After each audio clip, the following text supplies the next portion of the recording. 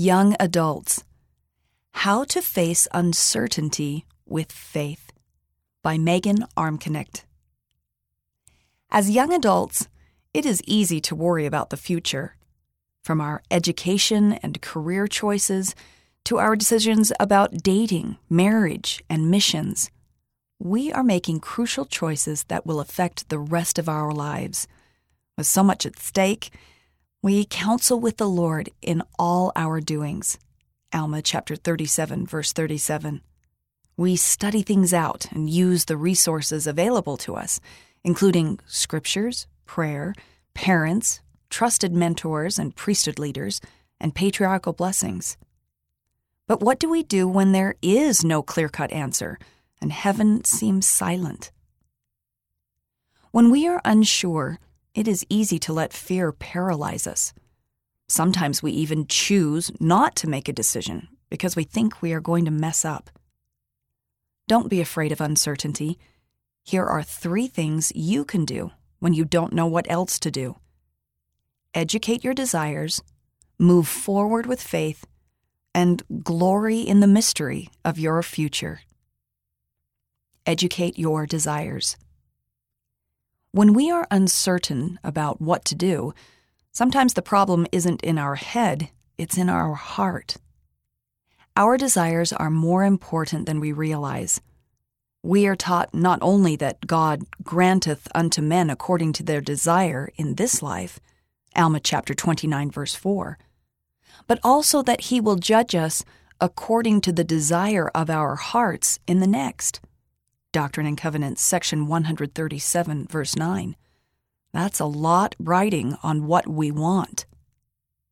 There are many things competing for our desires. We may not know what we want, or we may be afraid of wanting the wrong thing. At times, we may not even want the right thing because we're afraid of what it may require of us. Understanding our desires is an important step toward changing or educating them. Being self-aware as to the desires that influence us puts us in a position to control them, rather than the other way around. This process can include vocalizing our desires, writing them down, and honestly evaluating them against the scriptures and words of the living prophets. As we start to define and refine the desires of our hearts, we give Heavenly Father reason to trust that we will not ask that which is contrary to His will. Helaman chapter 10, verse 5. Doing so also increases our confidence in coming before Heavenly Father and asking to receive according to our desires. Ether chapter 3, verse 2. Since we know we are trying to align them with His will. Answers are more likely to come when we are willing to submit our desires to His. Our desires determine our intent, and receiving guidance depends a great deal upon whether we intend to follow it. See Moroni chapter 10, verses 4 and 5. Heavenly Father can use the desires of our hearts to guide us. What we want really does matter. It matters to us, and it matters to Him. If our desires are right, not only are we more likely to receive guidance, but we're less likely to need it in all things, because what we want is what He wants, and we can move forward with faith. Move forward with faith.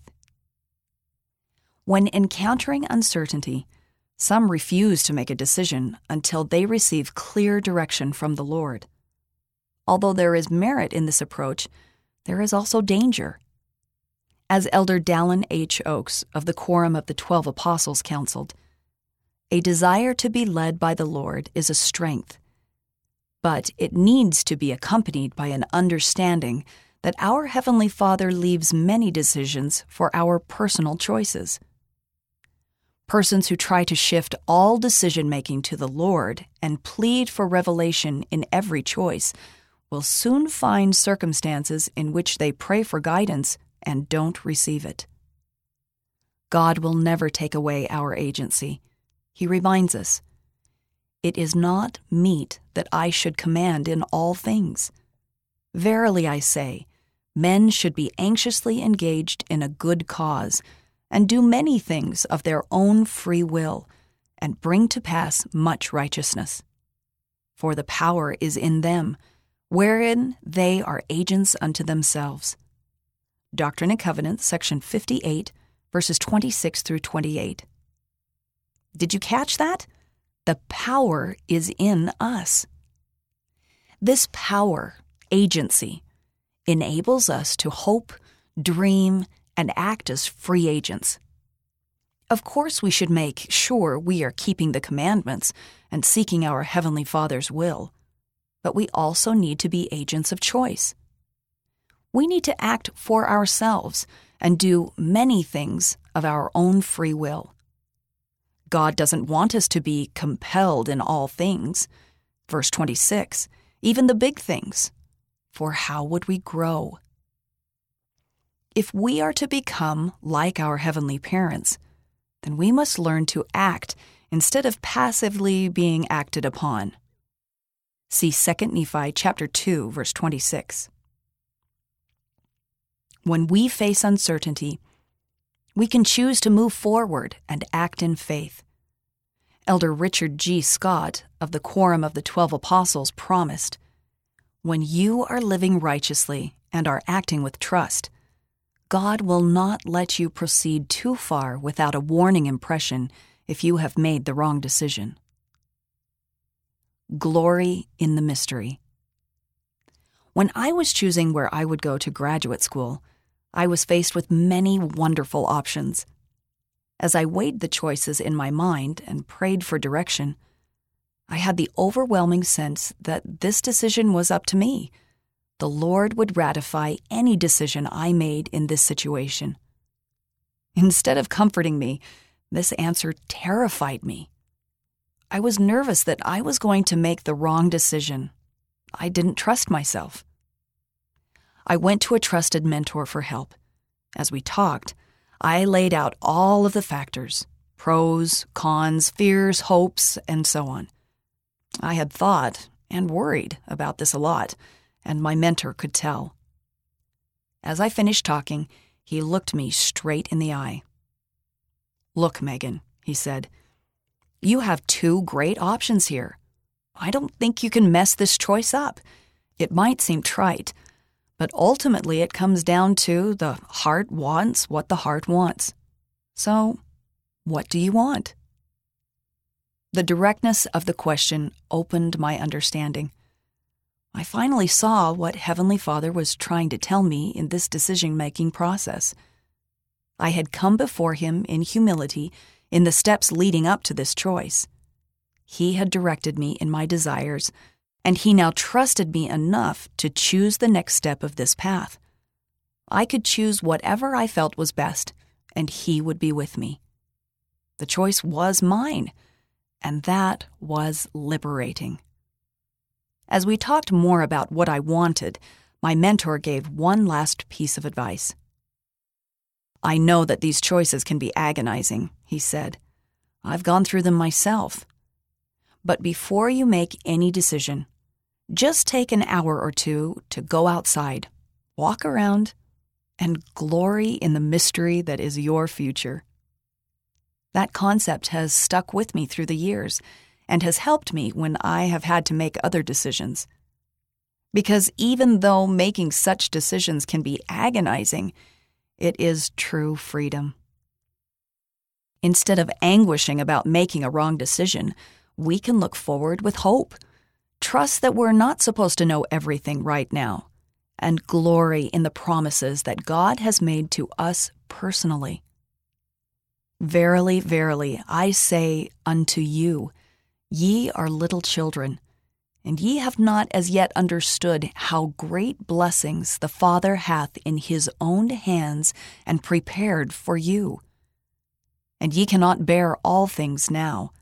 Nevertheless, be of good cheer, for I will lead you along. The kingdom is yours, and the blessings thereof are yours, and the riches of eternity are yours." Doctrine and Covenants, section 78, verses 17 and 18. enhance the opportunity to grow. Trust in the Lord. Live to have His Spirit, and let Him lead and guide you. But when uncertainty strikes, and it will, take comfort in the fact that the Lord trusts you and is giving you an opportunity to learn, grow, and become more like Him. One of the most important principles of the restored gospel is that we are not slaves of circumstance. We are free to choose, with all of the glorious responsibilities that come with that knowledge and power.